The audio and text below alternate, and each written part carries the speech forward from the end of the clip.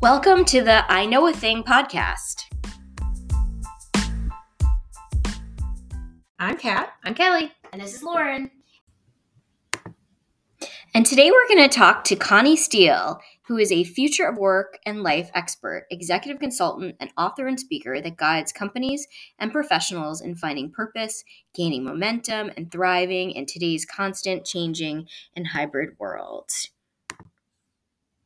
Hi, Connie. Welcome to our show. Welcome. Thanks for having me. I'm so excited to have Connie on the show because she is literally one of my favorite people ever. And we have been friends for 20 years now, dating way back to when we worked together at AOL in the early 2000s. Wow. I can't believe it's been that long. It's a little crazy. I know. And we've remained friends from coast to coast. She's on the East Coast. I'm on the West. I know. Wish we could see each other in person more, but, yes, is what it is. So, okay. Connie, you've done a lot of research, podcasting, and writing on the future of work. What trends were you seeing that made you go down this road? The key thing is I was just seeing people take nonlinear paths to what it is that they were looking to do. And they were redefining what they wanted in the end. And that was happening in particular with the millennial generation. So when I was podcasting, what was interesting is that the target audience I originally had weren't the ones who were necessarily reaching out. They were the millennials, and they were using podcasts as a way to learn very differently than the way I was learning. And it just piqued my interest. I want to understand why, how they were trying to advance in their career, what resources they find helpful. And it just led me down a path to try to understand why they were approaching the world of work and how they were being supported in the world of work very, very differently. And at the same time, there was a lot of media out there saying that millennials were lazy and that they couldn't stay in a job for all that long. And, they weren't clear on what they wanted. And it just didn't seem to quite fit, because some that I'd worked with, I thought were incredibly talented, were incredibly focused. And it became somewhat of an obsession, really, to understand what was really going on. So really through that, it was doing secondary research. It was interviewing that particular cohort, whether it's focus groups or on my own podcast. And really, it just led to a thesis of what was really happening to people in general. Interesting. That's interesting. So I don't want to alienate anyone here. So I guess, should I change my philosophy that millennials suck to work with? I mean, it sounds like to some degree that they have forged a path ahead that have made like the work-life balance better, because they're demanding more than Gen X did. Absolutely. Well, I think you have a difference in perspectives, attitudes, motivations at the end of the day. I mean, they grew up in a very different time and came out of school in a different time than we did. So as a Gen Xer, came out when there were quite a few job opportunities. And that linear sequential path to moving upward, and that path of, you go to grade school and then you should theoretically help you find a great job and so forth, like that worked theoretically. Didn't mean we were fulfilled, but that worked at the time. For them, they came out during a recession. So they did all the things that they were supposed to do, and they couldn't get a job. So they still needed to work. And at the time, they had the power of the web. So they were able to play around and try different things. And also, I think the other big thing that people don't realize is that they had seen their parents toil away, be loyal at the companies, and they were miserable.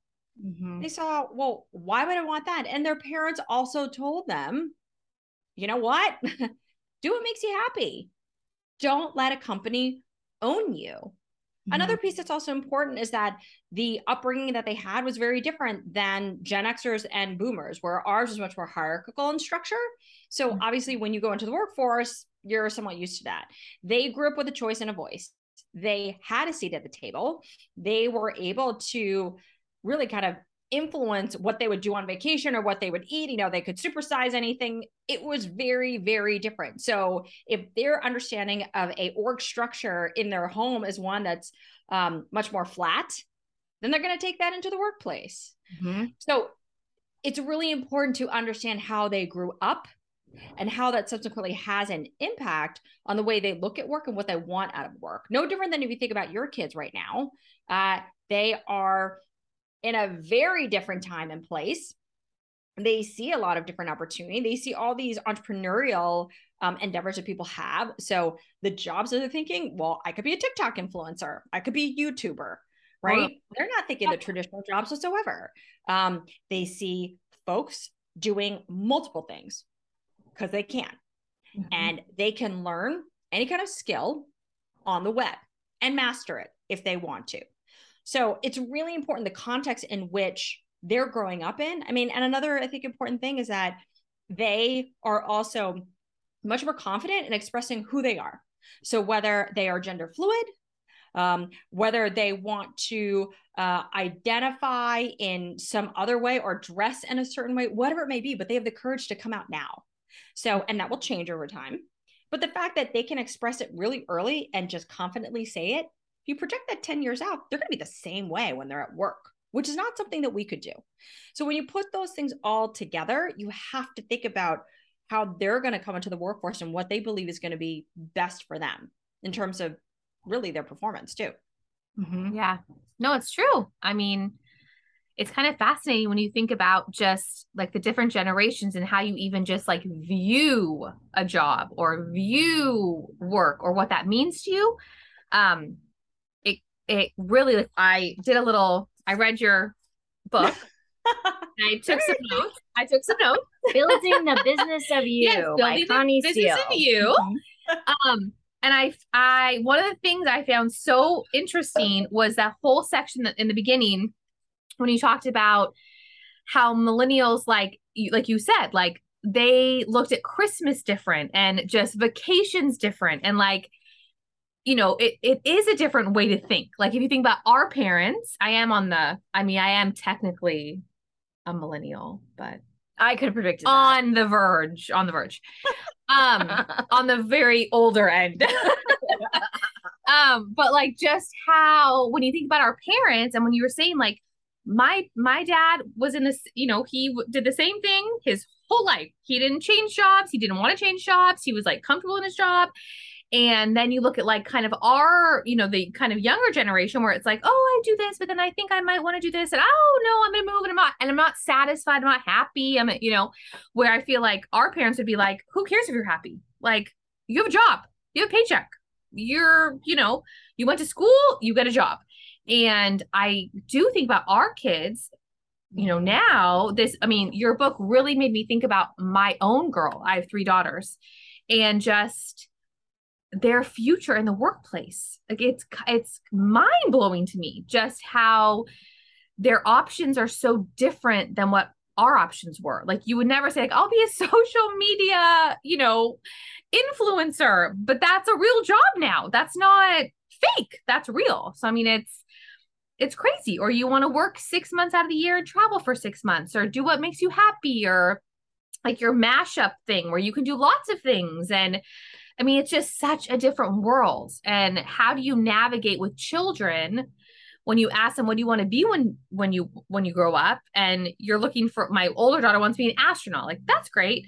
My younger one's like, I want to be a traveling veterinarian who, you know, has a farm and sings and like sings. Like she probably could find a job like that now, you know, or she could create it, right? Or so they see relationships of things that we wouldn't, but when we were children, we didn't see any boundaries. We didn't see any things that should be delineated. So if you think about how kids are growing up, like in daycare, so my kids are now 12 and 15. Yep. But I remember when they were young, and my youngest didn't exhibit typical interest in boy type stuff, right? And I assumed he would. My older one totally was leaning into sports and very boy oriented type of toys. My younger one did not at all. And so I realized I was somewhat boxing him in or potentially labeling him, but I let him be him. Mm-hmm. And I realized, well, you know what, to force him to not want to play with dolls or tiaras or enjoy princesses or whatever. I'm like, well, you know what? You're just gravitating because you like it. It's only me putting that lens or that layer of like, well, no, that's a girl thing or a boy thing. You don't know the difference. You just know you like it. Yeah. Right. And I think a lot of us are raising our kids in a way that it's much more open. It's like, well, if you like it, you like it. So what? Let you pick your lane. And, he grew out of that, but I just let him be him. I think we all recognize as parents now that you need to let your kid be who they are. And we're saying, we want you to be happy. We're not saying you need to get a job and you need to get a job to stay in that job for 30 years because you just need stability of something, right? Like everybody says, I want you to be happy. So what does happiness look like? Happiness is very different for each and every person. And there's a recognition that today's worker wants to find meaning, purpose, fulfillment because the pursuit of money, title, power, because we've seen it proven out in 20 years, it doesn't bring happiness. Right. A lot of people who are wealthy, they're not happy at all. Right. And you also see that era, right? 80s was all about greed, materialism. Right? I mean, you saw it. Wall Street, movie Wall Street, right? Yep. But how many people are really happy who have a lot of stuff? That's been proven out. So you have a generation that's seen the ills of it. Like, I don't want that. If I'm going to work 40 hours a week or more, and I don't really enjoy what I'm doing, and yeah, there's this money, but you guys are completely miserable, that makes no sense to me. What's the logic in that? So they're challenging the status quo. But the other piece I think to remember is that they grew up with technology, right? They had a smartphone. I mean, not all of them, but some of them maybe had a smartphone later when they got into high school or college. But the point is that they have been testing and learning and iterating themselves because technology has been a part of their life. Mm-hmm. So the thing that I like to tell people, having been in technology for so long, if those of you who are familiar with software product development, everything used to be done in a way that's waterfall, or think of like an industrial line way of building stuff. One thing to another thing in a line, right? And so you had organizational structures that were one department that's sent to another department, was sent to another department. And it was painful, but that's the way it worked. But then you shifted to one that's much more agile. And so you're now working together in a very collaborative way. But in agile development, you are always experimenting. You're always trying. You have a hunch. You're not sure. But if you project that out, that's the way software products are built now. Everything is in a constant beta. That's the way businesses have to be now. You have to be an agile business. Kids grew up with that because the products and services they have are like that. The tech has been like that. Right. So they just have an agile way of life. Nothing is fixed for them because it doesn't have to be fixed. There's so much information coming at them all the time. There's so many new things to explore. Why would you? If you're restless and if you're curious, which most of them are, why would you just stick with one thing? I don't blame them. Mm-hmm. Yeah. And I feel like they have, they're not so tied to this, like you said, like these labels and this is what you're supposed to do. And they're kind of like, you know what, I'm not happy moving along. Like I'm gonna, like you talked about lots of fluidity, like within a company of just like people just move, not even like to a new job, just like in a new department that they think might fit them better, which I feel like that's not the way of the past. That's not the way of the past. And so how do you see this playing out with Gen Z? I mean, do you think that is that what our kids are or no? Yeah. Okay. Yeah. I mean, do you see like, sometimes with trends like there's a pendulum shifts back and forth, or there's a trend that just takes things forward, what do you see happening with our kids, and what would you recommend that they do to prepare for the workforce? So I would say the trends are going to continue with them. I think they're pushing even more to have flexibility and freedom. I mean, yet I think in light of the pandemic, they do recognize that socialization and actually being co-located somewhere has a lot of benefit because they didn't have that necessarily. Mm-hmm. So this idea of community is really important to them. Actually, what you're seeing is a greater level of pragmatism versus sort of this me sort of culture, or people would say about the millennials and this of experiencing so many things around the world. With Gen Z, the data is saying that they're more pragmatic, that they don't need to spend as much. It's like, what are the things that actually last? But I think some of that is in light of they're growing up in an environment where you're living in a world of scarcity, right? So climate change, you're not sure if you're going to have water. Also, you know, the constant danger that they have in their schools, or this fear that never was there. So they're going to look at the world a bit differently, but this desire to parallel path it, to create something that fits them, will absolutely continue. They don't see that they have to work in the same way that we did, for sure, because you do have this level of optionality. So I don't see any of that changing. I think if anything is very true, is that this idea of finding their purpose and their meaning and finding that level of happiness is going to be even more important to them, because I think they also realize that their time on this earth is very finite, right? So in light of COVID, that's a pretty big thing that impacted them. And so they're seeing all these people, unfortunately, you know, lose their lives or get really sick and so forth. And so that, coupled with climate change, they have a very, very strong sense of their mortality, of which we didn't. I know I didn't. I wasn't thinking about any of that when I was in high school or when I was young. But these guys have to, because they see it all the time. In terms of the skills that I think, you know, our kids need, soft skills would be one of the most important things, because of the fact that they are so ingrained in tech. They've lost that. COVID, you know, obviously has impacted it, but teaching them how to connect and communicate with people is really important. But I'd say a bigger piece of this is part of the book. It's how do you help them teach planning? How do you teach them to learn planning?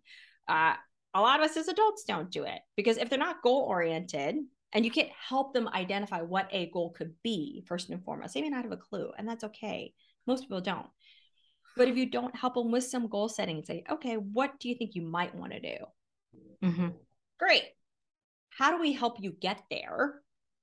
Map it out with them and know that they're going to have ups and downs along the way. And of course, they're going to probably want to quit, and because they're scared and have fear. You got to push them. In my mind, the more you can push them out of their comfort zone and have them have this growth mindset versus fixed mindset, which you guys might have obviously heard about, right? Mm-hmm. To me, the growth mindset is so important. I think it's somewhat of a default of theirs, but a lot of kids get nervous when they think they're going to fail. Like if it's brand new and, you know, they're not comfortable with the people or the teacher or whatever it is, like they don't want to do it, right? I take the opposite thing. I'm going to push you as much as possible and make you so incredibly uncomfortable as early as possible, because that's life. Like the change that we have now is only going to get greater. And if you can deal with that, and it's to some extent some anxiety that you have, but where does it come from? Help them understand, like, oh, well, why are you scared of this? Where is it coming from? Well, do you realize if you try it, it might not be so bad, and then you can do it again, right? They deal with that, they're going to be much, much more resilient in the future. And that's what you need to teach kids, right? How to be confident when change is constant and uncertainty is a new certainty. Yeah. I mean, I do think that is one thing that we've lost, like as the years have gone on, kids cannot handle failure. I don't know what has happened, but they've like gotten like almost like, that's when I think of millennials. I think of like the second that they think they can't do it, they're like, I'm done. Like I'm out. The whole prize for participation situation. It's like we've taught kids that, like, and like you said in your book, like failure is a key lesson in life. Like you have to fail. Everyone fails. Mm-hmm. If you're not failing, that means you're not even like trying. I mean, you have to fail. And I think, I mean, I feel like our kids maybe like things have swung a little bit, but I feel like it's this fear of failure. Mm-hmm. And the second they sense that maybe they can't do it, they're like, I'm just not going to do it at all. Yeah. No. Mm-hmm. Or like things aren't perfect. Like my daughter in her math class, she's like, my math teacher speaks a little bit loudly and it kind of makes me uncomfortable. And we're like, that has nothing to do with math. You know what I mean? Like, but that's her way of like, so if I don't do well, it's because of that, you know? Right. And it's kind of this default kind of an excuse. Right. And I think we've let them get away with it for so long. Yeah. You know? Yep. And then can you imagine in the workplace, like my boss spoke too loudly to me and I can't work. Like that's what? You know? No. It's not gonna fly. No. Or maybe it will fly. Maybe it will fly. I don't know. I don't know. I've never been in the corporate world, so I don't know, but it's getting to the point where it may probably fly. is. I feel like it probably does. Yeah. I mean, I feel like for the majority that the excuses and things like that have become predominant. So I think Connie's point about having these soft skills and this emotional intelligence is super important, because those are going to be the kids who as adults succeed, because so many of them don't have that ability at this point. No, I loved all your stuff on soft skills, because I feel like I'm very strong in my soft skills. You've said that many times. I have a lot of soft skills, and I feel like my EQ is real high. Yeah. So I feel like I don't flatter yourself. I really identify with those two things. I think those are skills that everybody needs, right? So if you want to actually move anywhere in life, you need people. You don't, machines are not going to help you get opportunities. It's people. Yes. So if you can't figure out how to get along with people, how to influence people, how to get people to like you and want to do something for you, then you're not going to get anywhere. So I think all this stuff with technology and assuming that's going to help you do what you need to do isn't true, because it's still people who create the technology to help you do something.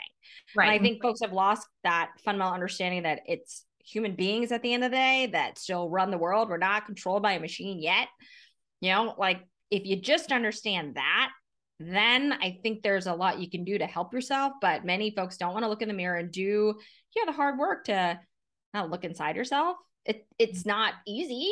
It's not easy to say, oh, I guess I could do better. Maybe I didn't do this so well, or what have you. But if you don't know you, I think that's probably a good place to start.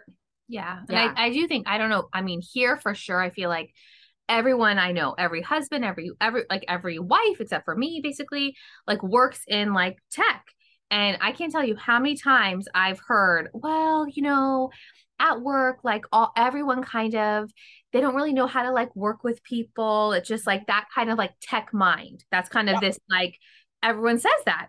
And it's kind of become this thing where, it's this real specific type of personality who goes into that kind of.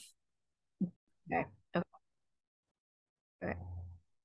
So yeah, I feel like we kind of now live in a place where, in a time where it's totally normal for people to not have those social skills. And as someone who's like never worked in the corporate world, like I was a kindergarten teacher, like all I have are social skills. Social skills. And so it's very hard for me with my girls, where I'm like, no, you need to know how to talk to someone and look someone in the eye and ask questions. And when someone comes over, go say hello to them. And you just can't be on your phone all day. And but I feel like that's like a lost art, kind of, where people just don't know how to interact if it's not this black and white work mode of this and that. Like, you have to be able to like have personal connections with people. It's very important. And I think, I don't know, I think kids have like lost that. And I think it's something that they need to really work on, honestly. No, I agree. Well, I think it's that, and then the other piece of problem solving too, because there's everybody's trying to hack their way to do the simple thing. And so when you're trying to find the fastest way and you don't want to actually try and problem solve, like that's an issue.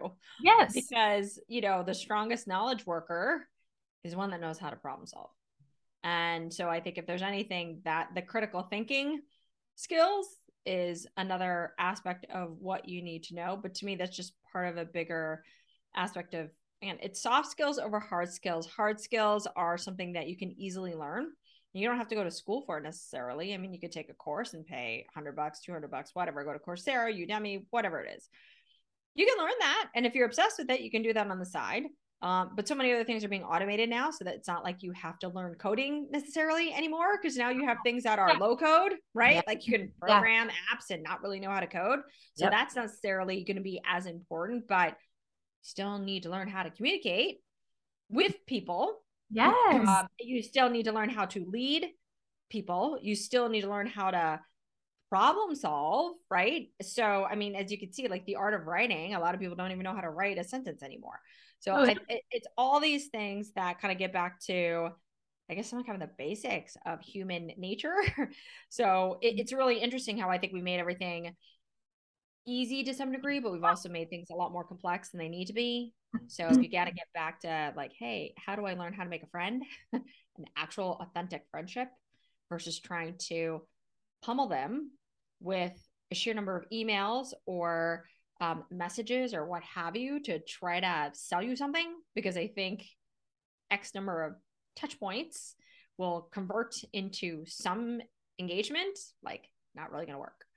So, to me, it's like, how do you get back to basics and start to understand people? And I loved your the part of your book where you talked about it takes a village. Yes. And I kind of linked that to the study you just did, the 2022 What Workers Want study, and how planning was a career driver for success. And I mean, talk a little bit about that. I mean, I couldn't believe that planning came out as like high a percentage as it did. And it sort of makes sense to me, but I mean, literally, like I'm like, it sort of doesn't matter what school our kids go to for college, was like my takeaway, because the college you went to or your education didn't have as much clout as who you knew, how you planned out your career. Yeah. Well, so the study unto itself is something that I had in my mind for a long time, because I had always been asking myself personally, what does it take to be successful in this new world of work? Mm-hmm. And I wanted to understand what that was for individuals, not employees, because most of these engagement studies that you see are employees of a company. When they ask them, what do you need? Well, you're answering a survey in the context of you being an employee of the company, but that's not the same thing in terms of what do I need personally as an individual, whether or not I work at your company or not.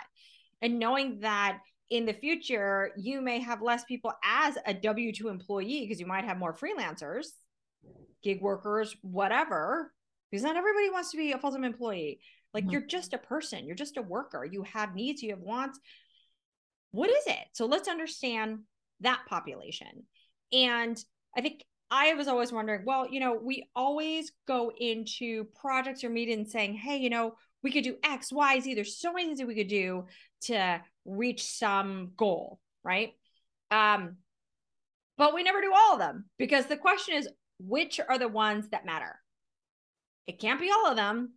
There's probably a smaller set of things that really drive an outcome.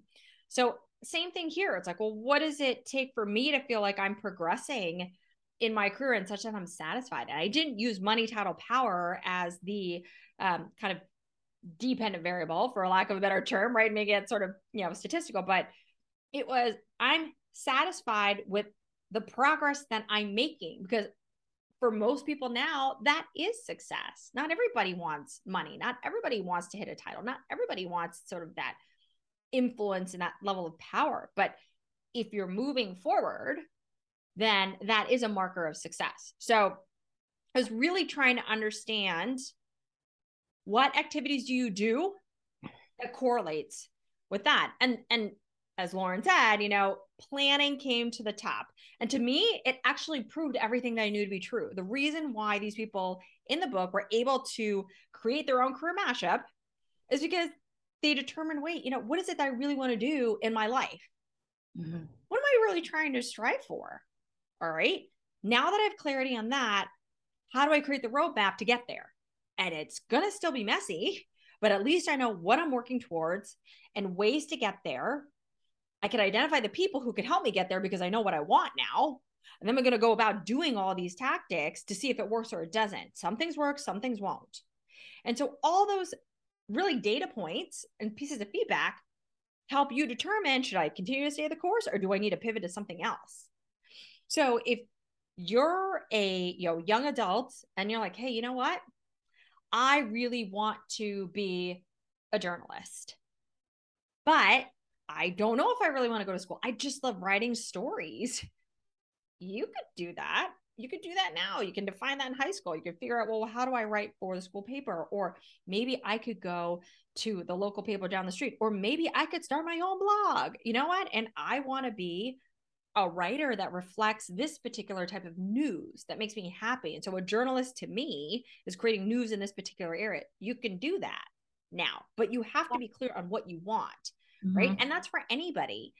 When I talk about, that whole notion of strategic planning is a skill that you need. The reason why is because if it's almost 40% of the weight, which makes sense, if you don't know what it is you're trying to work towards, how do you know what school to go to and that's the right school? You're just going to school. And then you're like, well, yeah, I went to school for this type of thing and I thought I liked it, but I actually got a job in it. Now I hate it. Oh, I just wasted all that time and money. Oh, well, maybe I should take a course on this. Or maybe I should do, these other areas that I think could make me happy or culture obviously is important too. But how do you know if you're going to be in the right culture if you're not clear on what it is you're striving for to begin with, because you haven't done the homework necessarily on yourself? Like, well, what environment fits me best? If you're an introvert, being in a culture where there's a ton of people probably isn't going to fit you. So if your goal is to work in an environment where you know that it would align to you being at home, working on your computer and not being bothered by a lot of people would make you happy, then a culture that has a ton of people wanting to get together all the time and going to happy hour probably isn't going to be a fit for you. Right. Also, again, that kind of experience. Well, if you're not sure what you want, how do you know what experience you need to get? What role do you get? Like, what type of industries do you want? But everybody's like, oh, you know what? Well, decide the industry first. Like, oh, to figure out what you want, to make a career pivot, like the first thing you need to do, and I saw this article actually on LinkedIn recently, it was like how to do career pivots or how do you think about career transition? And this Forbes article, the first thing it said, well, identify the industry. I'm like, honestly, how can you identify the industry if you're young, if you've never even experienced any industry? That's not where you start, right? Or even for somebody who has been working for some time, and they've been in some industry and they don't like it. And they're like, I don't really know where to go next. Well, what do you want out of your life first? How does work fit into it? The way we used to do it, right, is what do you want out of work? Which means, yes, what industry, what role, what company. But if work and life are intertwined and we know that, and the younger generation absolutely knows that, you're actually not solving for the right problem. But looking inside yourself and asking yourself the question, what do I really want out of my life at this point in time, is a very hard question to answer. A lot of people avoid it because it means you're not on the right path, right? Potentially. And so there's fear in changing because it's the fear of the unknown. It may mean, oh my God, I have this cushy job. I'm getting paid all this money. You have the golden handcuffs. I can't do that. I'm like, but you're not happy. Doesn't mean I'm saying you're leaving your job, but what is it that you want? Right. Or there might be some people where it's like, ooh, but that's scary. I don't know if I have the ability because I've got imposter syndrome. I'm like, well, how do you know if you don't try? Right. So it doesn't mean you blow up what you have. What it means is get clear on where you could go and then start to try and experiment and see if that fits you or not. Just like building software products, it's the same thing. Yeah. But most people aren't accustomed to thinking like that. But those that are younger already are thinking like that. Exactly. Exactly. And I do think I mean, I am kind of jealous of these kids, like our kids and kind of the older kids who, like, instead of just trying to fit yourself into a peg that's already exists of, well, you can be a teacher, you can be a lawyer, you can be an accountant, you can be a doctor, you can be this. I feel like our kids now are like, I kind of was dreaming that I want to be a painter, who, you know what I mean? Like, just whatever you want. And it's so the opposite of, they're just making their own jobs up. And maybe and that did not exist. That was not even a thought in my brain, where I feel like now as an adult having kids, like, and maybe in my like second career in life, I think, oh, like I'm really good at this. Like maybe I want to try this, where I feel like kids now are thinking like that. Like, I don't want to go down this normal path. I want to be this and I'll create it. And like you said in your book, you said, which really spoke to me because I have great, elementary school children. You said like 45%, no, 65 65% of children entering primary school today will ultimately end up working in completely new job types that don't even exist. Yeah, that's crazy. 65%. Like, that's my girls. That's insane. That's insane. Yeah, that's all our kids. That was not how it worked before. Mhm. Like, and so think of the possibility. Like, if you were a kid, you don't have to do what. No, you make your own job. You make your own job. And that's you do. And you know, the creator economy is actually exploding, which you guys have probably heard of too, right? So obviously it was the gig economy, and now it's the creator economy, and anyone can be a creator. And then they're all talking about NFTs at a very early age. So they're already realizing, hey, wait, you know what? If I create this thing, I can create an NFT for this thing, and I can use Bitcoin to have it paid for. And then I can create my own avatar in the universe and the metaverse. Like, they're already there because they already see it and they're asking for it. They're like, Mom, can we invest in cryptocurrency? Like, they are already ahead, way, way, way ahead. And they can already see where things are going to be going. And the rate of change with technology and what can be created is just faster and faster and faster. So, you know, I see how kids are thinking, but I also see how young adults have crafted their own thing. And, you know, there's stories obviously in the book that showcase that, because that was sort of the aha moment when I was seeing it in sort of these different really biographies, right? So the kicker for me was when I saw it in HBO Real Sports and reading about Justin Tucker, or listening really about Justin Tucker. Or like J-Lo. You're J-Lo. Yeah, well, J-Lo, like, that was an inspiration too. So I'm like, holy cow, she's totally the career mashupper, like the exact example of that. But for me, like, the aha moment was when I watched that HBO Real Sports segment and saw Justin Tucker's story. So for those of you who are big football fans, and I'm not necessarily a football fan, I just love like biographies, but he's the winningest kicker in NFL history, and he's young. I think he's 30 now, but when I saw this segment, it was probably 3 years ago. You know, he's also an opera singer. And what? Yes, he had said that being an opera singer has made him a better athlete because of your diaphragm, right? So when you breathe, like, the muscles that you use there, inevitably your muscles that you use as an athlete. And so he made the logical connection, and he would never give it up. And then there were other examples that I saw actually in HBO Real Sports as well. So Alexis Sablone, who is an Olympic skateboarder, but she was a professional skateboarder. It was one of these things that she loved, and she became a skateboarder, and then she started competing. But the thing is, she also has a degree from MIT, I think, in architecture. She also designs sneakers. I think it's for Adidas. I mean, it's crazy. Like, her background, I'm like, oh my God, you're like a genius. But it's like, they don't think of or. We grew up with or. We grew up with, okay, you got to pick a lane, and this is a lane, and you got to master this lane, and you got to go deep. And that's your career. And to pivot, it's like, oh my God, are you sure you want to pivot? It'd be a big deal if you pivoted out. But these are like, no, why do I need to cut off one thing to do another thing? I'm just going to parallel path this. And why? You can't stop me. I can do it. I have the options to do it. And they do. So, you know, they're conditioned in a very different way, and they have an optionality, and they have the technology really to establish those things. So I think, you know, when it comes to teachers and leaders and organizations and so forth, like, recognize that they just want to be who they are. You teach them as parents, right? You just need to be you, right? Be you, do you, so they can. But then in the job market, you're like, no, don't be you. Like, you have to conform to the way we need to be. I'm like, that doesn't make sense, because if you told them one way, that's completely counter.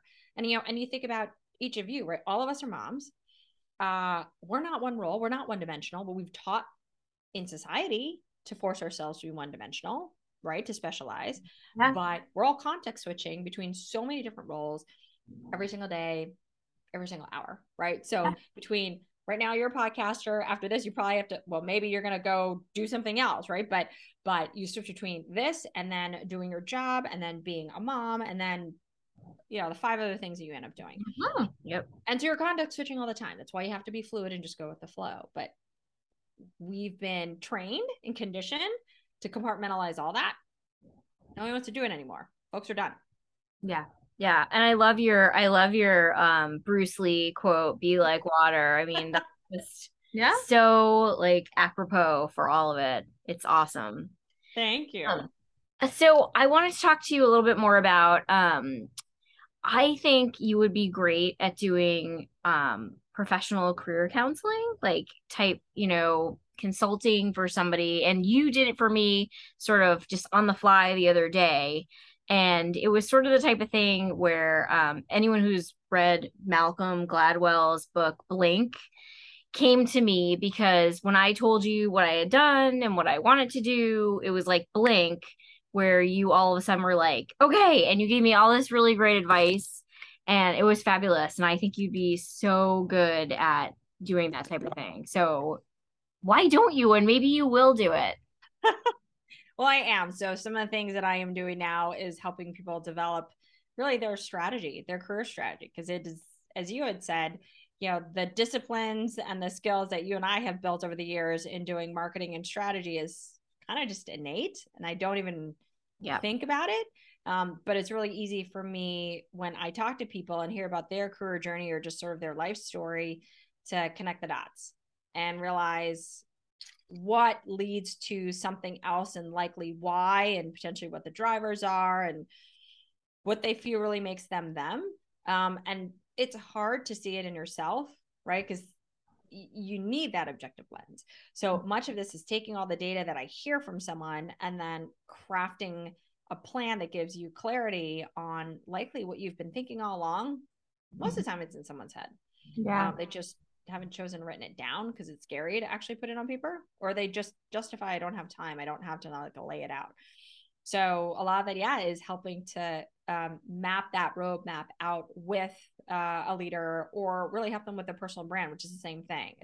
It's understanding those important trends in them and their experiences, and then say, you know what, this is likely what you have wanted to do. You just haven't seen the connective tissue around it. But yeah, it's fun. I love it when I can see somebody have that light bulb moment. I'm like, wait, oh my God, that is what I've been thinking, but I didn't realize it that way. And so they feel unstuck. No, we've all been stuck, right? But if I can help somebody get unstuck, then it's pretty fulfilling. That's bad. And I feel like it's like people need permission sometimes, I think, like from somebody else to say, like, it's okay. Like, you can try this, or you would be amazing at that. Or, but sometimes you need somebody else to like bring that out of you and give you permission kind of to like go down that path, like try it out. Like, you'd be great, Yeah. Yep. No, absolutely. And you know what? I navigated it for myself too. So we are not always really good at seeing our own talents and what makes us us. And there's nothing wrong with that, right? It's like we have our own imposter syndrome or fear of things. And even though people may be saying the same thing over and over and over again, you're like, yeah, I can't hear it. Yeah, you're just sort of flattering me and like whatever, right? But if there's somebody that doesn't really know you that well and just hears what you're saying and instantly can piece it all together, they're like, oh wait, so I guess it is true, right? And you're more likely to listen. Just like, I don't always listen to what my spouse says, even though he knows me really well. Like he'll tell me and I'm like, yeah, whatever. But if a friend tells me it's the same thing, I'll pay attention to her or him for that matter. Totally. Right? So it's stuff like that where, I enjoy that. And then, on the company side too, it is also giving them clarity, because I don't think they understand the target audience anymore. So a lot of this is really helping to develop the voice of the workforce, right? Just like voice of the customer work. It's understand who your target audience is people. They're different than you. Somebody in their mid 20s is not the same as somebody in their mid 50s. What they want, what they need, they're in a very different career stage than you are. The way they want to go about their career is going to be different than you. So why don't you take the time to actually understand them and coach them, mentor them, be a leader and guide them. That means something very different than the way that you were raised in the workforce. But if you don't know how to do that and you don't want to invest in that, then you're not going to get them. And honestly, that's who companies are hiring. So it's kind of taking away that, oh, well, because I've been this leader, I therefore should have the power because they're going to follow me and do what I want because of this hierarchy. I'm like, they don't care. They just don't care. They have choices. It's not that they don't want to look at those opportunities, but it's just like a kid. If you're telling them you have to do this, it's not going to work, right? How many times have your kid been like, talk to the hand? No. Same thing. So just have that kind of context. When you're looking at who you want to hire, and I think in turn as a person, just who do you want to be? Yeah. Yeah, agree. So true. Oh my I gosh, love it. we have loved having you on here. We are going to have you Thank back you so much. about for writing and publishing a book during COVID, which is know, my gosh. amazing. We want to hear more about that process. I was like on a couch and you were like writing a book. Seriously. You know? Exactly. Yes. You guys can do it too. We will. Maybe it's what I meant to do. Connie, it was so good to have you. Thank you so much. You guys are very fun. I appreciate it. Thanks, Connie.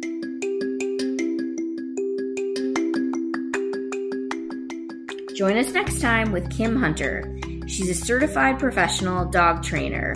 Her passion lies in helping people and dogs establish a strong relationship. She has lots of tips you do not want to miss.